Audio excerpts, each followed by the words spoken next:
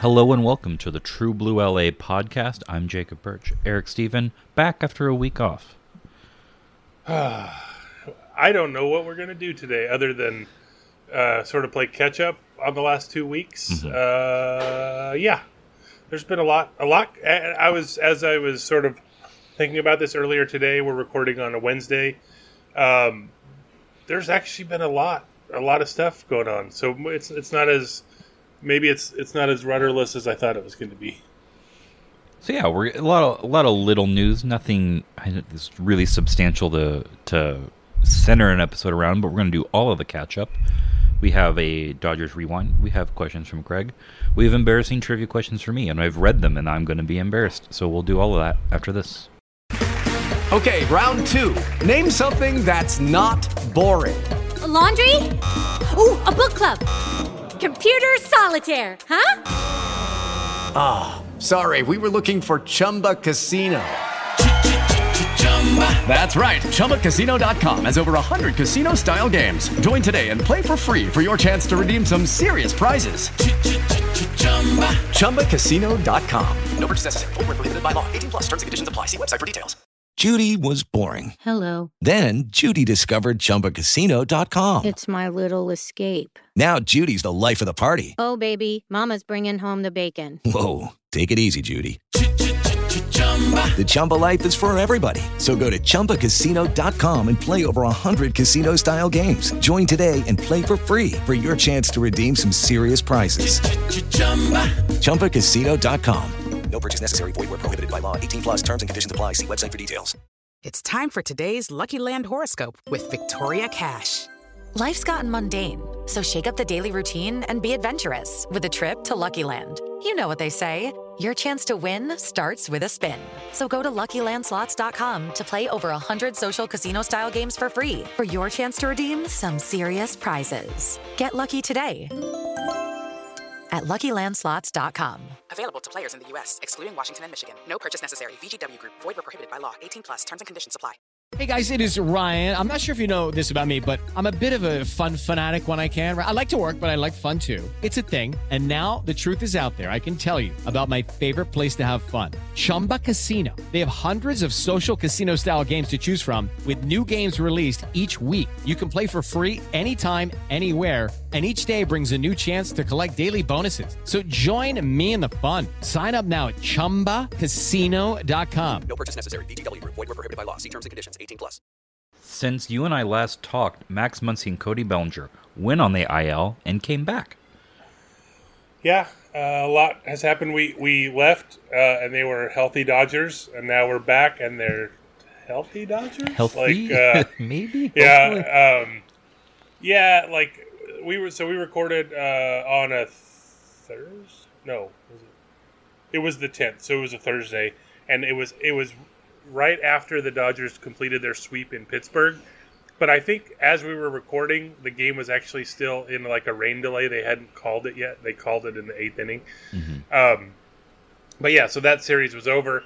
But then like the next night, Max Muncy hurt his oblique on a swing, and then in the first inning, and then 4 pitches later hit a home run in the same at bat, and then said he felt something, and so you always hear oblique, and it's automatic. Well, that's 2 to 4 weeks minimum, and you're kind of screwed. That was the same thing with Zach McKinstry back in April, and he ended up missing 33 games, and so it's oh man, that's terrible for Muncy. But then they literally, I think for the first time maybe that Dave Roberts has uttered this, because he says it all the time, we caught it early. They kind of did, and because they said Muncy was he just told the training staff right away, hey, something felt wrong there, so they were able to sort of get to it early, so he didn't overdo it basically, which is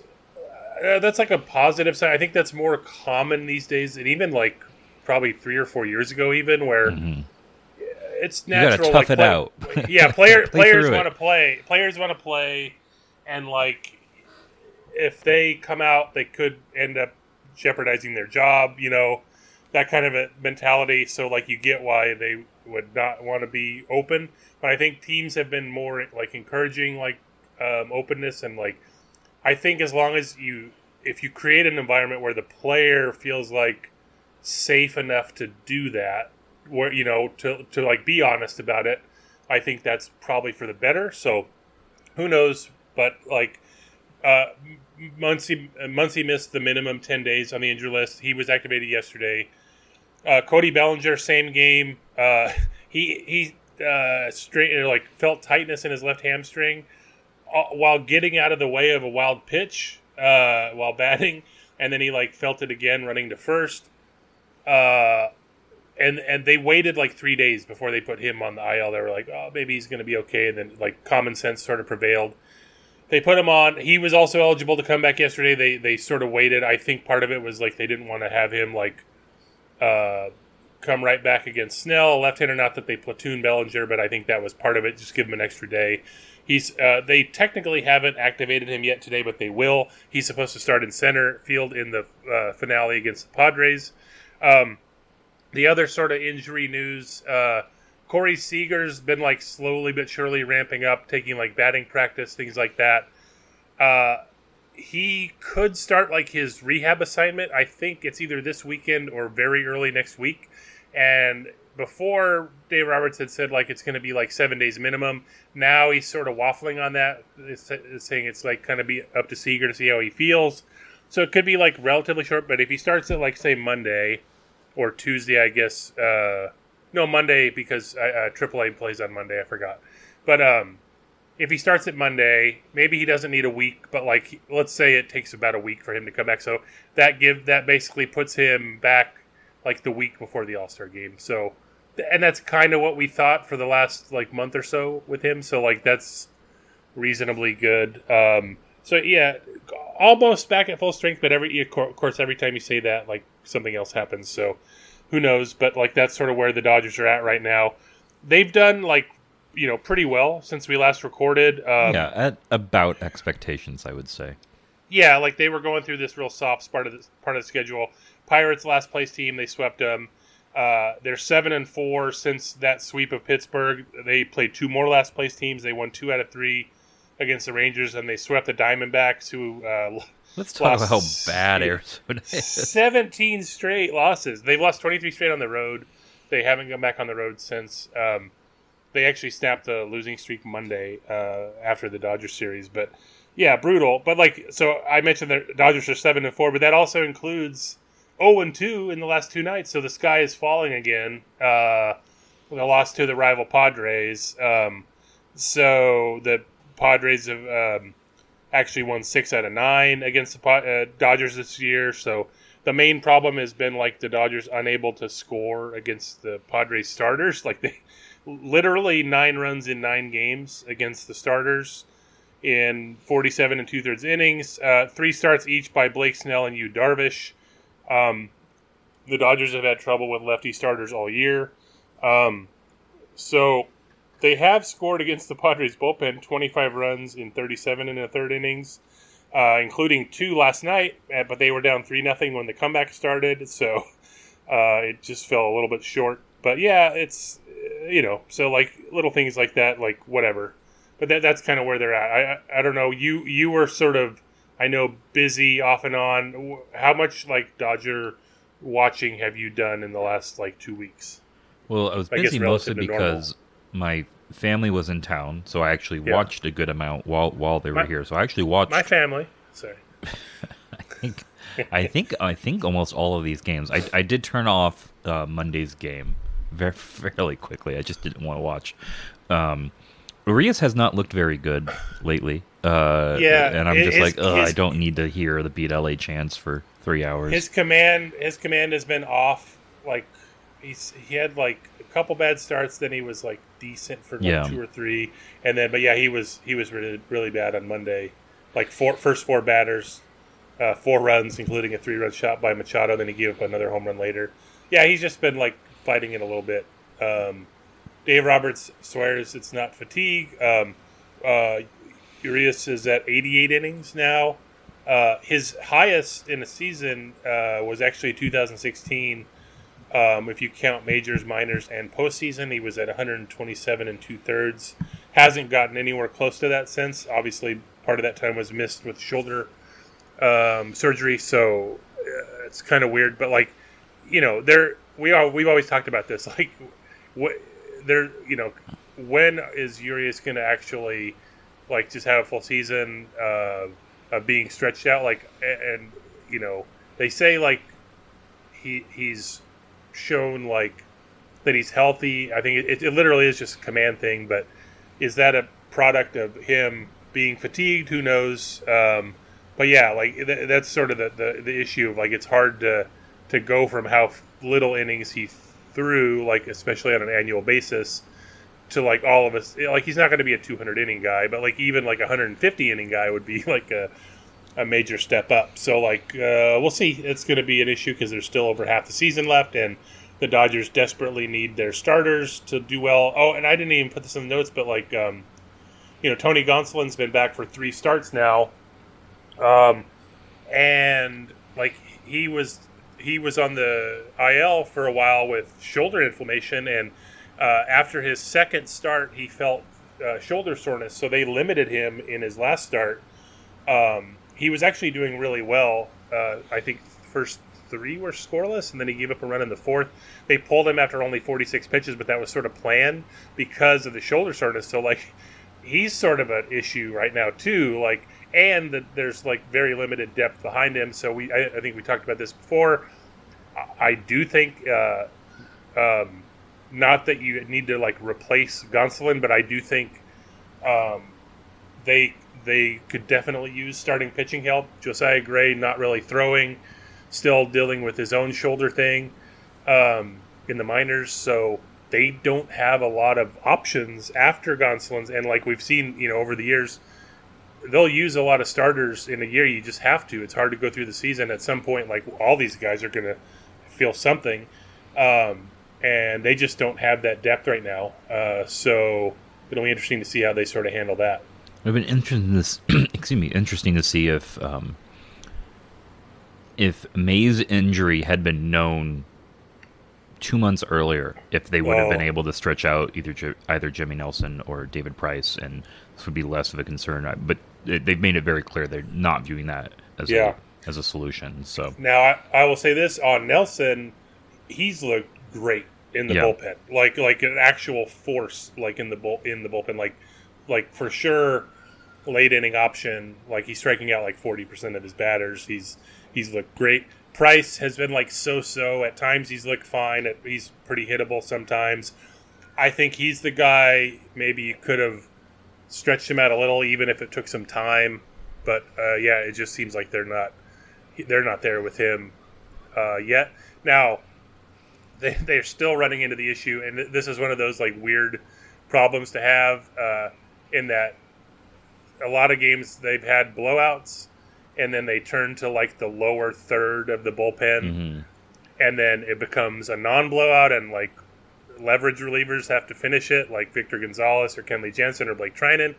And like if you can get to a point where like David Price is like the 7th or 8th guy in the bullpen, then you're in a good position, because he could be the guy to take those innings, because he's actually a little more effective, I think. But like, man, it's an issue right now, because they're very rarely they're struggling outside of like the top 4 or 5. I would say relievers. I mean, again, it's not the worst, but like, and those are the situations where you can afford to be bad, but like it's still it's untenable. Like you have there has to be days where like Kenley and Blake Trinan and all those guys get rest, because you're going to rely on them. And I think we've seen like Victor Gonzalez, because he was bad the other day too. Like he's kind of been ridden a little bit, because he's like the only like reliable lefty they have. So they could definitely use like Brusdar Graterol to like do whatever.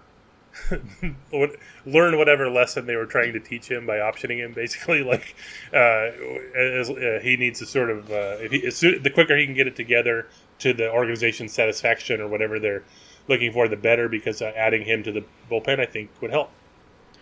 Yeah, no, the depth and the both starting rotation and bullpen, I would call it a sticky situation. You would. What should we talk about next?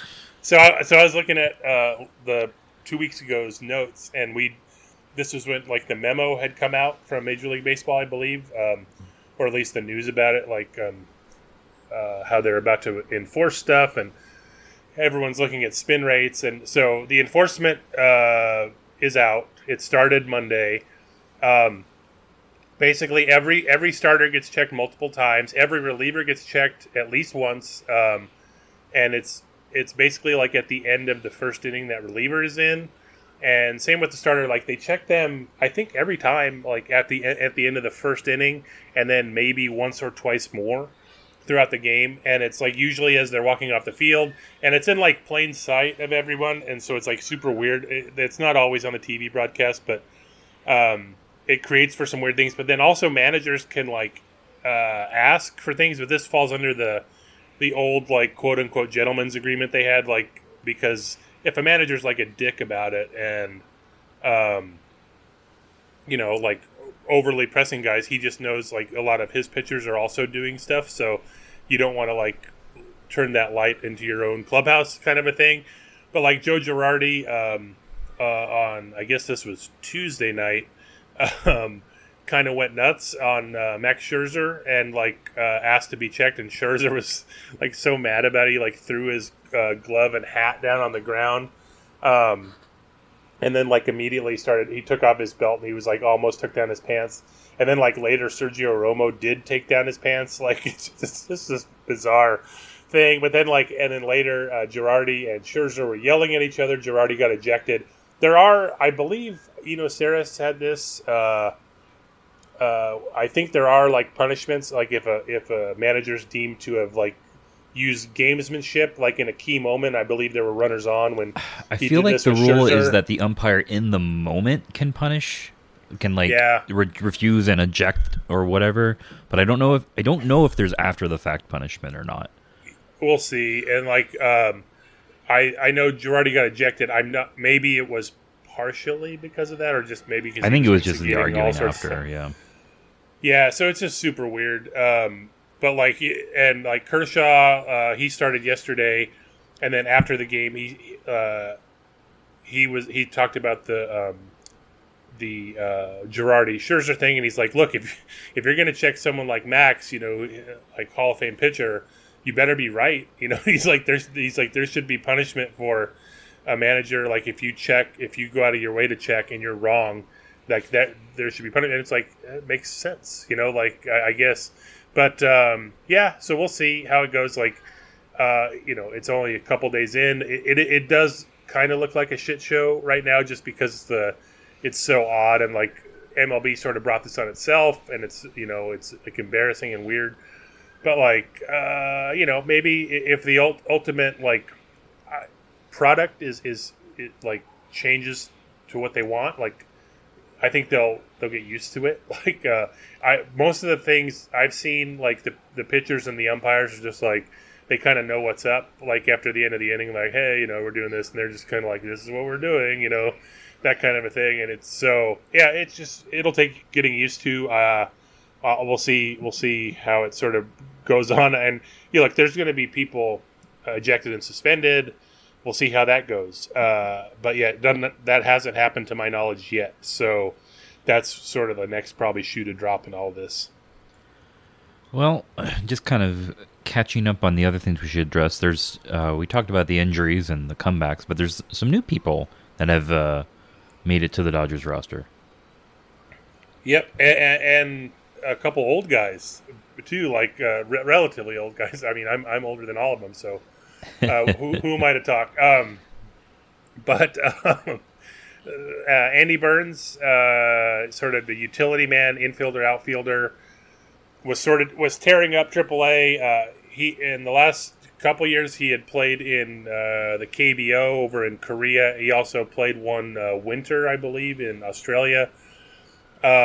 His last time in the majors was 2016, cup of coffee with the Blue Jays, and he got called up the day after Muncy and Bellinger got hurt, and he actually started that day. It was his first major league start. He got his first major league hit in that game, and because the Dodgers got pasted by the Rangers, he also pitched the last inning. He did give up a 2-run homer. But like, yeah, weird. What a weird day. But yeah, like, so that was kind of cool.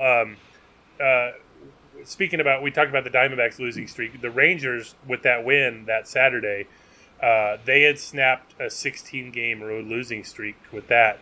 The Orioles, I believe, have currently lost 19 straight road games, and the Diamondbacks have the record at 23, which is still going. But somehow, all of these teams have better road records than the Rockies, who are like, I believe, 5-27 away from Coors Field. They've just never lost more than 7 straight. They've just been consistent losers away from home. What a weird year, man. Like, there's some terrible teams out there, and like, yeah, that's where we're at. But yeah, so Andy Burns, for a while, like, I thought he would be the only like, player in the 30s the Dodgers would call up. But no, on Wednesday, outfielder Steven Souza Jr. Was called up from AAA. So he was on a non-roster deal with the Astros, but wasn't that good in spring and got released. So he said he thought his career was over. The Dodgers, to quote Souza, he said, threw me a lifeline with a minor league deal in April. He was hitting decently in AAA. He had Oklahoma City had a game a couple weeks back where both Souza and Luke Raley had 3 homer games, which is just wild. But yeah, so 32-year-old, mostly hurt like the last 3 years. He had like I believe an ankle injury in 2016 and then a hamstring in 2020, I want to say. But 2019 was the main injury. Last game of spring training, or one of the last games at spring training, it was at Chase Field. He like just tore up his knee on a play at the plate. I think he tore ACL, MCL, PCL, and then like another ligament was like damaged. He had just major surgery, out for the year in 2019. So Friday night, the Dodgers were playing the Diamondbacks. Souza's second game with the Dodgers. He makes a sliding catch in the 7th inning at what the time was a 0-0 game in foul territory. And then in the 8th inning, he comes up and he homers. It's his first game back at Chase Field since then. So that was a go-ahead homer. They ended up winning 3-0. But yeah, so like that's been a sort of eventful thing. When they called up Souza, they actually designated for assignment pitcher Nate Jones, another 30s guy pitcher. He was 35. He was like okay for a while, mostly throwing strikes, but then he got sort of lit up in a couple outings, and they didn't have room for him. Basically, he cleared waivers. He was sent outright to AAA, but since he has like enough major league service time to refuse such an assignment, he opted for free agency instead. So he's gone. And then just Monday here, the day before Muncy got recalled, Zach Rex got his first call to the majors. So he was like pretty much the only guy, I believe, on a position player on the 40-man who hadn't made the trek to and from Oklahoma City yet this year, like Luke Raley did, Sheldon Noisy, DJ Peters, all those guys, Caber Ruiz. But Zach Rex finally made it. He started against you. Here you go, kid. You just got to start against you, Darvish. He struck out, but then he hit one to the gap, but got caught. So he was over 2, came out on a double switch, and then he was sent to the minors the next day when Max Muncy was recalled. So kind of, it's rough. But that game that Zach Rex started Monday, he batted 8th. Zach McKinstry batted 7th. So they were back-to-back in the lineup. When was the last time the Dodgers had 2 players named Zach with an H or a K in the same lineup? They didn't have to be back-to-back, just anywhere in the lineup. All right. I'll try. I'll figure it out after. Let's see how excited I am. Hear how excited I am. All right. All that after this. Hey guys, it is Ryan. I'm not sure if you know this about me, but I'm a bit of a fun fanatic when I can. I like to work, but I like fun too. It's a thing. And now the truth is out there. I can tell you about my favorite place to have fun. Chumba Casino. They have hundreds of social casino style games to choose from with new games released each week. You can play for free anytime, anywhere. And each day brings a new chance to collect daily bonuses. So join me in the fun. Sign up now at ChumbaCasino.com. No purchase necessary. VGW Group. Void where prohibited by law. See terms and conditions. 18+. Okay, round two. Name something that's not boring. A laundry? Ooh, a book club. Computer solitaire, huh? Sorry, we were looking for Chumba Casino. That's right. ChumbaCasino.com has over 100 casino-style games. Join today and play for free for your chance to redeem some serious prizes.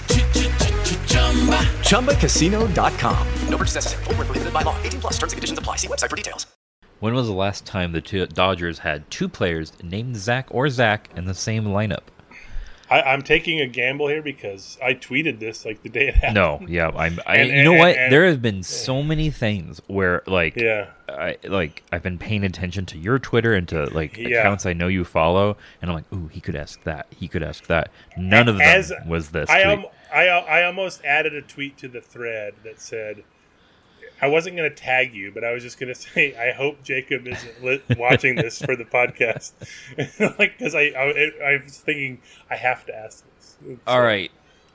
I don't know. So I will ask a leading question. Is one of the Zachs Greinke? No. Okay. I didn't think so. I'm like, man, I'm trying to think of the last non-Greinke Zach in my head. So I will say this. So he was 2013 to 2015. Yep. One of the Zachs who I completely forgot was sort of cornerman, first base outfielder type named Zach Walters, who played with the Dodgers in 2016. What? Who I ostensibly covered and had no memory of, but so he just missed overlapping with Greinke. Okay. Wow. Yeah. Definitely. Yeah. That happens from time to time. When I'm like, huh? Yep. Yeah. All right. Is one of the Zachs Zach Wheat? Yes. See, I knew it. This is part of the reason why I wasn't that worried about it, because I figured if you just stuck to my guns. Exactly, like you're going to be right. So I will tell you the date. October 1st, 1925. Okay. Zach Wheat played left field. Do you have any idea? I could tell you the other Zach was a catcher. No. I mean, you're in the same ballpark. Taylor. Okay. So, Zach Wheat, 2 for 4 with an RBI in the game. He batted third. Zach Taylor, the catcher, 1 for 4 with a double and 2 RBIs. So he batted 8th. So the Dodgers lost 6-5 in Philadelphia. Good for them. Yep. Thanks, Zachs. So this week's Dodgers Rewind, there's some connection to what's going on, but it's mostly because I just finally got my hands on some 2021 Topps Heritage cards, which is in the same style as 1972 Topps. I always wonder, they started Topps Heritage, I want to say, in the last, 15 or so years, maybe 20 years. I don't know why their move was to go 49 years back and not 50. It's 2021. Why aren't they doing the 1971 set this year? Did they just screw up the first year and go, man, we got to, continue on this dumb trend now? But anyway, so I was trying to find I have, I think it's 10 or 12 of the original 1972 Dodgers, Topps Dodgers cards, and I was trying to go through and see if there was any reasonably close poses in the 2021 cards, and one of the ones that looked reasonably similar, I'm going to show them on the camera here, Justin Turner's card. He's just sort of holding a bat, sort of similar to Wes Parker, who is today's Dodgers Rewind, and that was the impetus for really one of the impetus, or one of the reasons I chose him. So The other thing with Cody Bellinger, okay, so Cody, as we speak, Cody Bellinger literally just got activated from the injured list, so it's official now. But yeah, Cody Bellinger, also, MVP, center fielder / first baseman. Wes Parker, also center fielder / first baseman. He won 6 Gold Gloves at first base, but also played all 3 outfield positions. But yeah, so like that was part of the reason I chose it. Also, we mentioned this earlier. We had something in our podcast feed in between the last 2 weeks. Because I interviewed John Wiseman. We have this partnership with Spotify Green Room. It used to be called Locker Room, where we have to do some live chats every once in a while. So in doing that, John was available. So I interviewed him about his new book, and then I just put that out in the podcast feed last week. His book is 100 Things Dodgers Fans Must Know and Do Before They Die. And the original original print of that came out in 2009, and of course had a chapter of Wes Parker's cycle, because it was the only cycle in LA Dodger history. And of course, like within like a week of that book coming out, Orlando Hudson hit for the cycle. So yeah. Real tangent side bit. When I went to Cooperstown, whatever it was, 2 years ago now, I met John. John happened to be there. I was with Melissa and I went, and as we got there, he was just leaving, so we said hi real quick. And then after he left, that printing of 100 Things Dodgers Must Do, it was in the bookstore, so that was cool. I got to see the author. Pointed it out. It was cool. So yeah, so that's fun. But yeah, obviously that chapter's been updated because Orlando Hudson hit for a cycle, and Cody Bellinger again, another Wes Parker, Cody Bellinger thing. So yeah, like that's sort of neat. But like just his car, I was staring at his card today, scrambling to figure out what to do with the Dodgers Rewind. He was at the top of the stack, so I'm like, hey, what about that guy? The top of the stack? That's pretty good. Oh, tops of the stack. Nice. You pulled a me. Only you are funny. Let's see. So the Dodgers signed Parker in 1963 out of USC. This was 2 years before the draft, so wasn't. He sort of signed whoever basically back then. By 1964, he made the majors, and he was like a regular for the next 9 years. He 267, 351, 375. You got to remember the era, like Dodger Stadium, terrible offensive era for the most part. But so he had like a 111 OPS plus. That line doesn't scream out greatness, but he was like above average hitter, like just generally fine. He only averaged like 7 homers a year, also 22 doubles and 59 walks. So he was still like valuable. 1970 was his best year. I think it was like a 5-WAR year. 133 OPS plus. He hit for the cycle that year. 10 homers, 111 RBIs.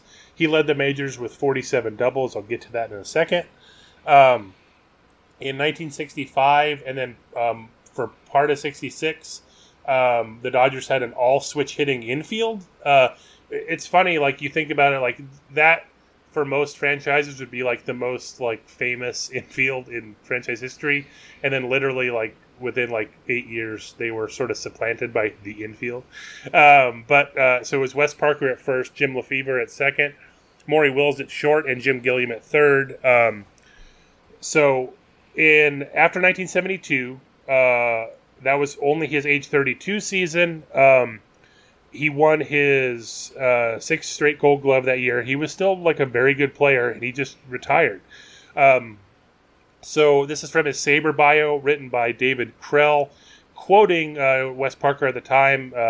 My main reason for concluding my career is to allow myself time to enjoy the many interests which I have in life while I'm still young. The desire to lead a more settled life is another contributing factor. Later, in another interview, he said he grew tired of the travel. So, like, that made sense.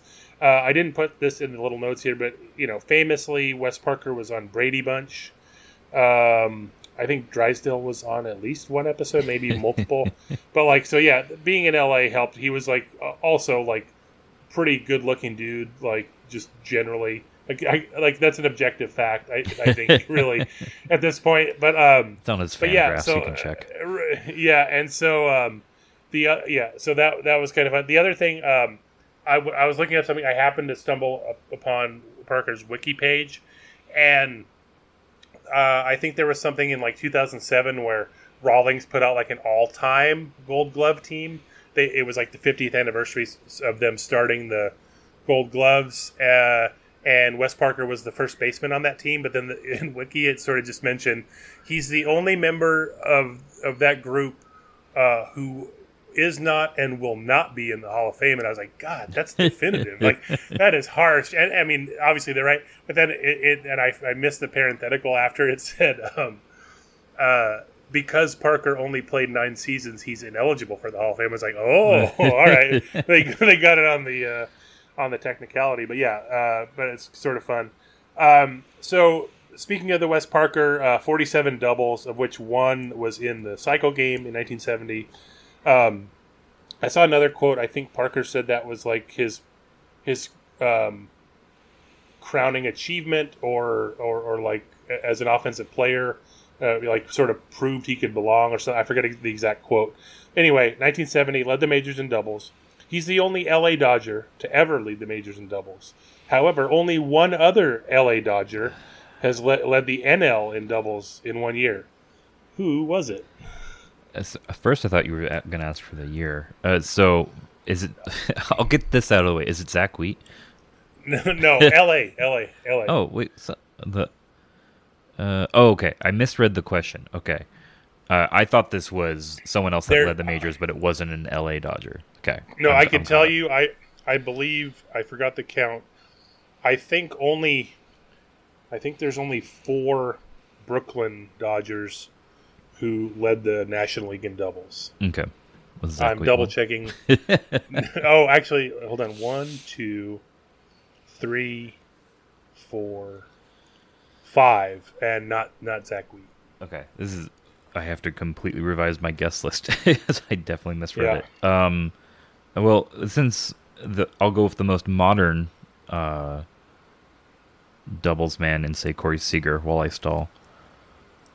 See, you don't even need to stall. Oh, look at that. That's the answer. Oh, he co-led in 2019 with 44 doubles with Anthony Rendon. There you go. See? When you said recent, I thought you were going to go with Adrian Gonzalez, which I think would have also been a fine guess, but he didn't lead, but he was a pretty consistent like high 30s, 40s guy. So, 44 doubles for Corey Seager, and Mookie Betts is like so. Nick Castellanos leads this year in the National League. He leads the majors with 24. Mookie Betts has been like a sort of doubles machine, but I believe he has 20. He's either at 20 or 19. I should look it up. But yeah, so like I know he averaged like he hit 40 plus doubles 5 years straight. With the Red Sox, obviously Fenway Park helped, but like he's just been a doubles hitter. Last year, a lot of those doubles turned to home runs. This year, the other way around. Yeah, he's at 19 doubles with 9 homers so far. So, yeah, there you go. Well, the research you did for that trivia question will help you out in the next segment of Questions from Craig. We love them. 5-ish questions from our friend Craig Manami. You ready for the trivia for you? Before you ask, I just want to note that speaking of Spotify Green Room, I did another chat last night before Dodgers Padres, and not only did Craig show up and we talked, but also producer Brian Salvatore. We had a nice conversation for a while, and that was fun. It was funny because that was the first time Craig and Brian, I think, talked outside of maybe an email or two or something. So it was nice to bring Brian said, I've made theme songs about you or something. It was really funny. Well, it's time for a little first half trivia. With a little less than 3 weeks to go before the All-Star break, here are some Dodger first half trivia questions for Eric. You ready? Yeah. It will take a hot streak by someone on the current team to hit 20 or more home runs in the first half. Eric, there are 6 Los Angeles Dodgers who have done it at least 2 times, with one of those players doing it a third time. Name them. Note, all should be considered Jacob-era Dodgers. Okay, so 20. Sean Green, Cody Bellinger. I'm pulling the answers up right now. I read them earlier, but I think you're right so far, I believe. Mike Piazza, Gary Sheffield. So hold on, you've been wrong. Yep, you were right. Sean Green, Cody Bellinger were right. Sean Green in 2001, 2002. Cody Bellinger in 2017 and 2019. Yep. So catching you up, not Gary Sheffield. You cut out there. Oh, sorry about that. So Sean Green, Cody Bellinger are right. Yep. Gary Sheffield is not correct. But and Mike Piazza is not correct. Mike Piazza is correct. Sorry, first name on this is 94 and 96. Okay. So you're missing 3 names.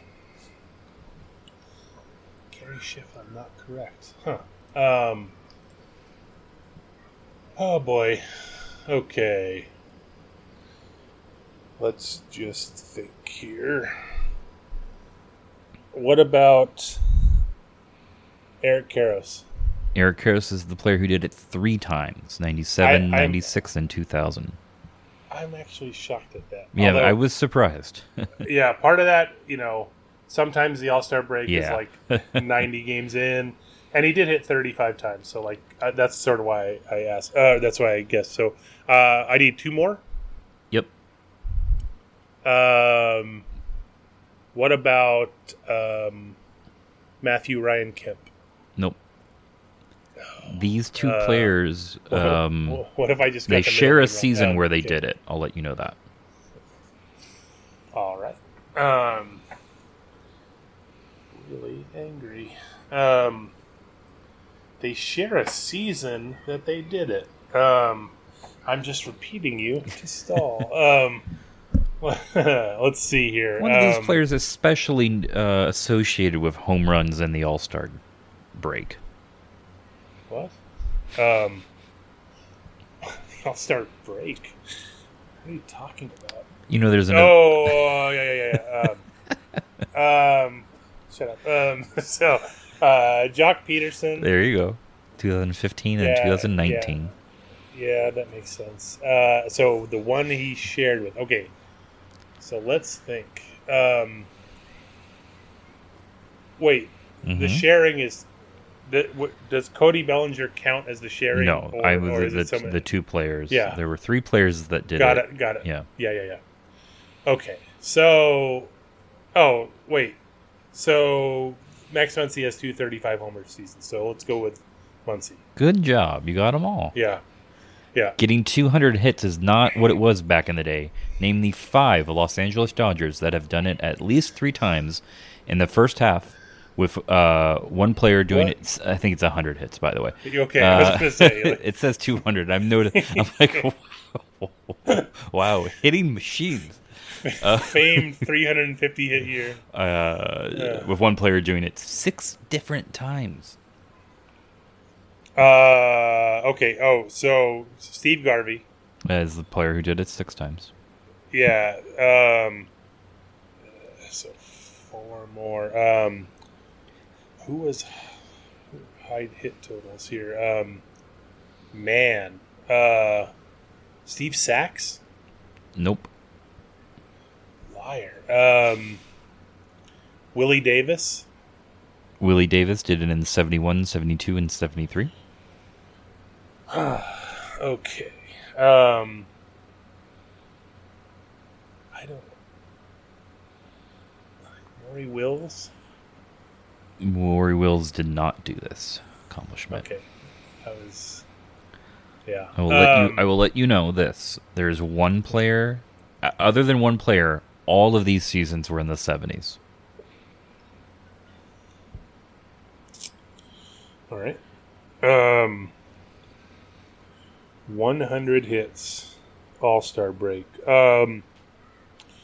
Piazza, the non-70s? Piazza is the non-70s in 94, 96, and 97. Okay, and then let's go... No, okay. Well, let's just say Ron Say then. I know that he walked a lot. It is not that member of the infield. Okay, so I was going to say... Okay, I was thinking Davey Lopes first, but I also thought he walked a lot, but he also batted leadoff. So Davey Lopes. Nope. Bill Russell. There you go. Yeah, all right. So what, am I missing one more? You are missing one player, yes. I really hope it doesn't get by you. Yep. Man, that was a good one, too. Yeah. I do... That was a Dusty hint. Baker? That was a hint, by the way. It is not Dusty Baker. Oh, get by you? Man, I'm out of it.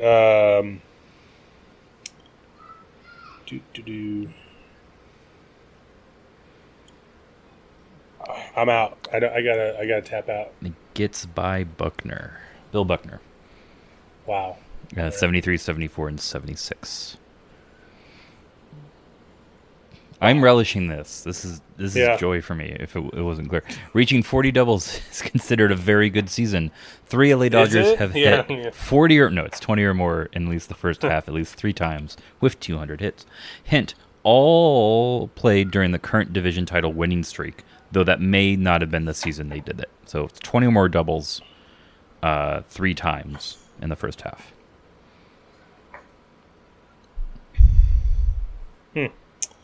Okay, so Adrian Gonzalez obviously won. Corey Seager obviously won. Yep. The remaining player is the one that did it 4 times. I was thinking at first James Loney, but he obviously got traded in 2012, just before the division streak. 20 or more doubles in the first half. 4 times. And I will let you know, this is the player that did it a few times, a few times outside of that winning streak, even though he did play during it. Interesting. Andre Ethier. There you go. Yeah. 08, 10, 11, and 12. I almost guessed. I was going to guess Puig until that last hint. Yeah, I didn't think he would have got to 4. So. This was the question I thought of when I was on the chat with Eric and Brian, not me, yesterday. Jacob deGrom and Clayton Kershaw are both in their age 33 season. Here are B-WAR comps for both pitchers, showing their totals in their 20s and in their 30s. You looking at this? Yep. And we can talk about it when we're making our points. Altogether, Kershaw currently has a 68.5 B-WAR to deGrom's 40.5. My simple question, will deGrom overtake Kershaw in B-WAR? Nope. There you go. Next question. No. Yeah. So just for it is a podcast. Our viewers cannot see the show notes.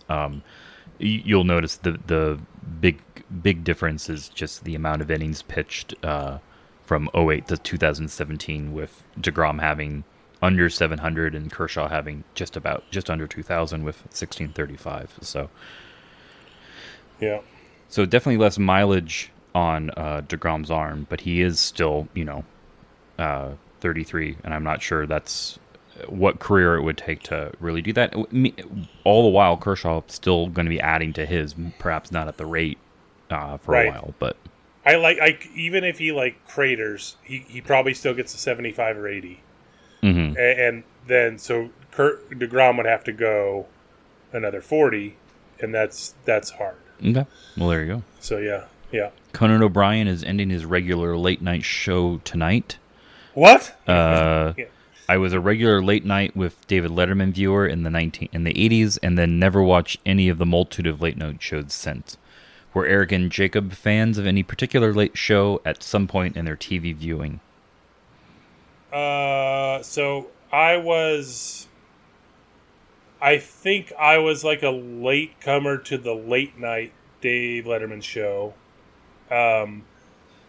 It was like around, like I would occasionally watch Carson just because he was hilarious, even at his like old age, you know. Yeah, I've since like watched like clips of like older Carson, and there's some just ridiculously funny stuff. But it was something I would check in. It wasn't like a regular thing, but like and I don't know. It was the late night was too late for me. Like it started at 12:30. Mm-hmm.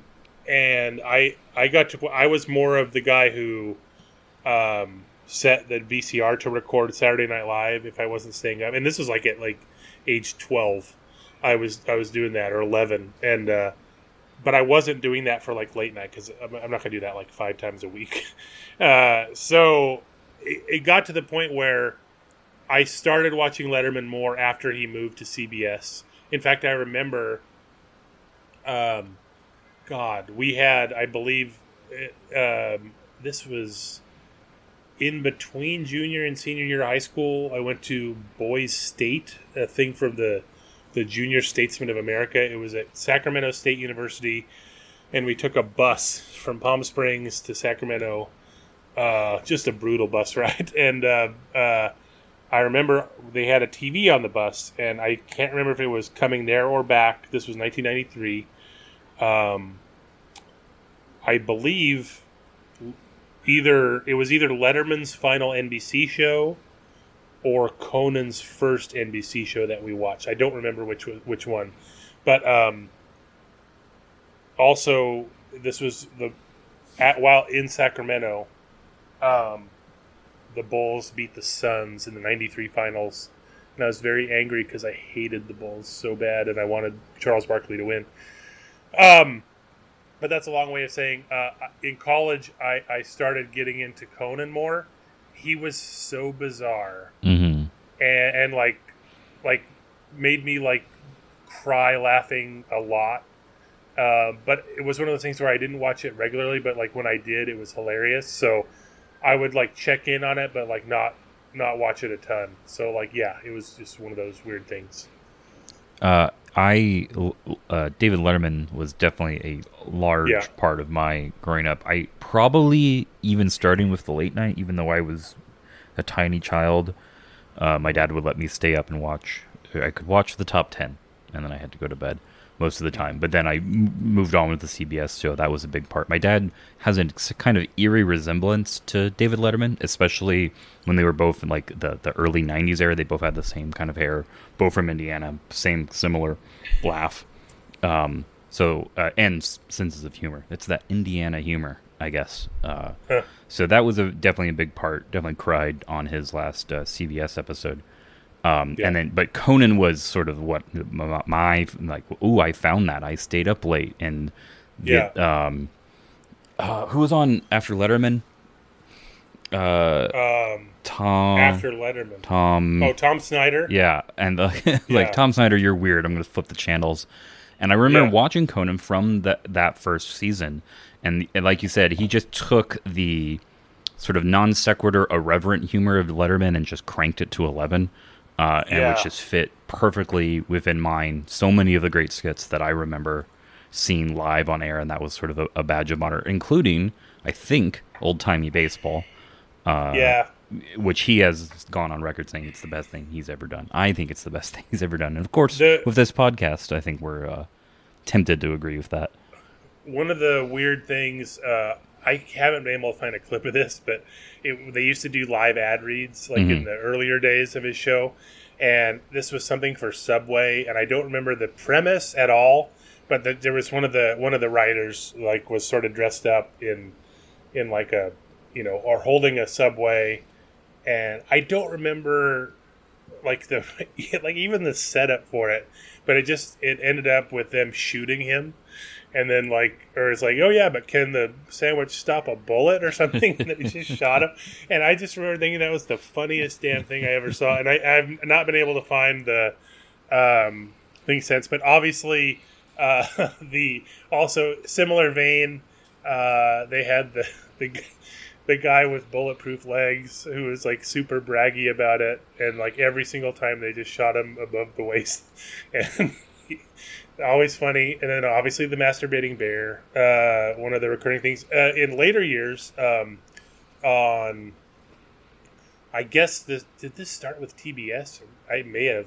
But Wiki Bear is one of the better, like, recent sort of bits they had, where the bear would just bring up, like, the most grisly, random facts, just, like, murderous stuff, and, like, it was super funny, and that was always fun. All right, we're 5 weeks or so from the only trade deadline there is in the Major League Baseball's, that, referring to the fact that we don't have a waiver, non-waiver trade deadline anymore. Certainly, the Dodgers need to get healthy, but with needs in both starting and relieving. Hey, we talked about that. Can Eric and Jacob name some range of available pitchers for the Dodgers, and are there any untouchables in the Dodgers system this year? No, we can't. The answer Next to question. both is no. Yeah. No. Like, I get, like, Max Scherzer is the name everyone's going to talk about, but I don't. Good luck seeing the Nationals trade him, right? Yeah. Like, but yeah, I don't know, but I don't think they need, like, an impact starter. They basically have their playoff 4, right? Like, so they might just need an innings eater or someone to fill in. Yeah, and obviously they're going to try to get some relievers, but there's always, like, a billion relievers available. So, like, I don't know, but yeah, there's no untouchables. Like, I think they've shown that. Like, well, I mean, obviously previous for the years right, you would put, I think Dustin May entered that category, going way back. Corey Seager entered that category. Their top prospects are, I think, Josiah Gray. I was going to say Josiah Gabriel Gray. I Reeves. think is the one name that you'd But have he's to not at least untouchable. No one is He's untouchable. very touchable, right? But, like, no, Corey Seager was untouchable. Like, Cody Bellinger was at a certain point was untouchable. Mm-hmm. None of those. They don't have anyone like that right now. There you go. I mean, obviously, like, they're not just going to give those guys away. Like, it would take a lot, but, like, yeah. I mean, I think they're at a point with Ruiz where, not saying he's not, like, blocked in the majors, because he could hit his way up and even be, like, a third catcher if they want to do that. Or, like, let's put it this way: if he gets to the point where, like, he's so clearly good enough, they're not, like, Austin Barnes isn't standing in his way, right? Like, not necessarily. Like, they'll find a way to, like, make it happen if it comes to that, or they ended up, trading him for something really good. So, like, not saying that's a thing, but, like, none of those guys are untouchable. All right, I'll take that.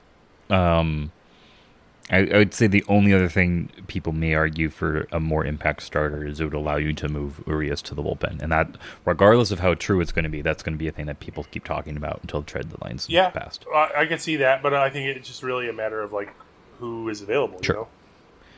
Lemons and lemon flavor in drinks is a common year-round treat, but especially in the summer. Are you a pure lemonade fan, or do you enjoy different flavor combos? Also, did you ever put a lemon with your Coke or Diet Cola? Ugh. And did you ever drink Pepsi Slice? So I haven't had lemonade, like, regularly since I worked at, like, In-N-Out when they had the pink lemonade. Yeah. It's okay. Like, I don't know. My favorite pie growing up was lemon meringue. I was about to say I am the opposite in that I love lemonade. Yeah. It has to be good lemonade though. Like, the mediocre stuff is not very. Yeah. I would even say In-N-Out's is it's fine. It's fine. Yeah. Flavored, pure, don't care. Hot dog on a stick lemonade's delicious. That's excellent. Yeah.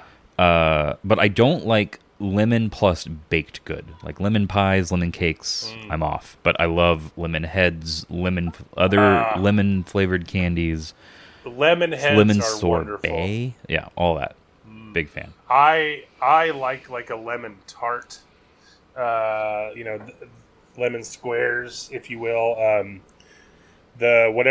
forgot the name. Is it literally just Lemon Ups or whatever the Girl Scout cookie cookie name Oh, is. It's just lemon. Yeah. See, I believe those aren't made. So there's two different bakers in Girl Scouts. Melissa works for Girl Scouts, so I know all of this. And I believe the lemon cookie is not available in the Kansas City area. Whoa.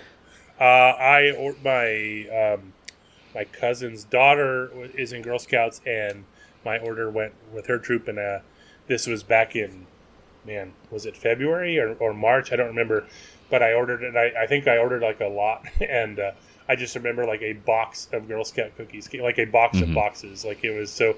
That was a lot. So one of the ones was definitely the lemon one. It was all right. Like it was fine. That said, so I know I scoffed at. I used to hate putting lemon in my iced tea. Mm-hmm. I didn't get it, and then I like grew up and realized I was an idiot, and it's fine. And then occasionally, like I don't always have lemons at home, but like if I'm out, and if you're at like a place, a restaurant, right, where they have like, I guess pre-COVID, they had the available like sliced lemons you could just drop in your iced tea, like the trough of available lemons or whatever. I would switch it up and put that in a Coke, and it's fine. I never have bought like a flavored Coke, like a lemon Coke, which they have. I stick to cherry on that stuff only. But I did growing up drink Slice, and always thought of it as knockoff Sprite, it was always never as good to me as like the good stuff, basically. I think the only would add is my parents would get a lemon or lime in their cola now and then, which I think they enjoyed it, but I also think a big part of that was so they could definitively differentiate between diet and not diet, which is a waiter waitress trick. I know, nice. But they would kind of force that just because they didn't want to get my gross, sickly sweet regular Coke back when I was a kid, and that was what I drank. I remember for a while, my mom would get Crystal Light, a lot, and so I developed a taste for that, even though. That you could like taste the artificialness of it, but like it's not the worst. Like I have this weird like nostalgic feel for it. I haven't had it in forever, but I'm sure if I had it, it'd be like, oh yeah, Crystal Light, cool. But yeah, that's more artificial than anything. But yeah, I'll cook more or just use it as like a either squeeze lemons over something or. Like bake something, not like a dessert or something, but like, chicken or something, and just have sliced lemons in there for flavor. But yeah, that's kind of it. Not like over the top or anything on lemons. Well, that's that. I actually have lemon sorbet in the freezer that I'm going to go have a bit of. So nice. Well, you know what they say, take a couple weeks off and then make lemons out of lemonade. What? No, or other. Is that the right? No, I messed up the saying. when you're given lemons, make lemonade. There you go. When you're given 2 weeks without a podcast, make a podcast, and that's what we did. And thanks for listening, everybody. We will talk to you next week.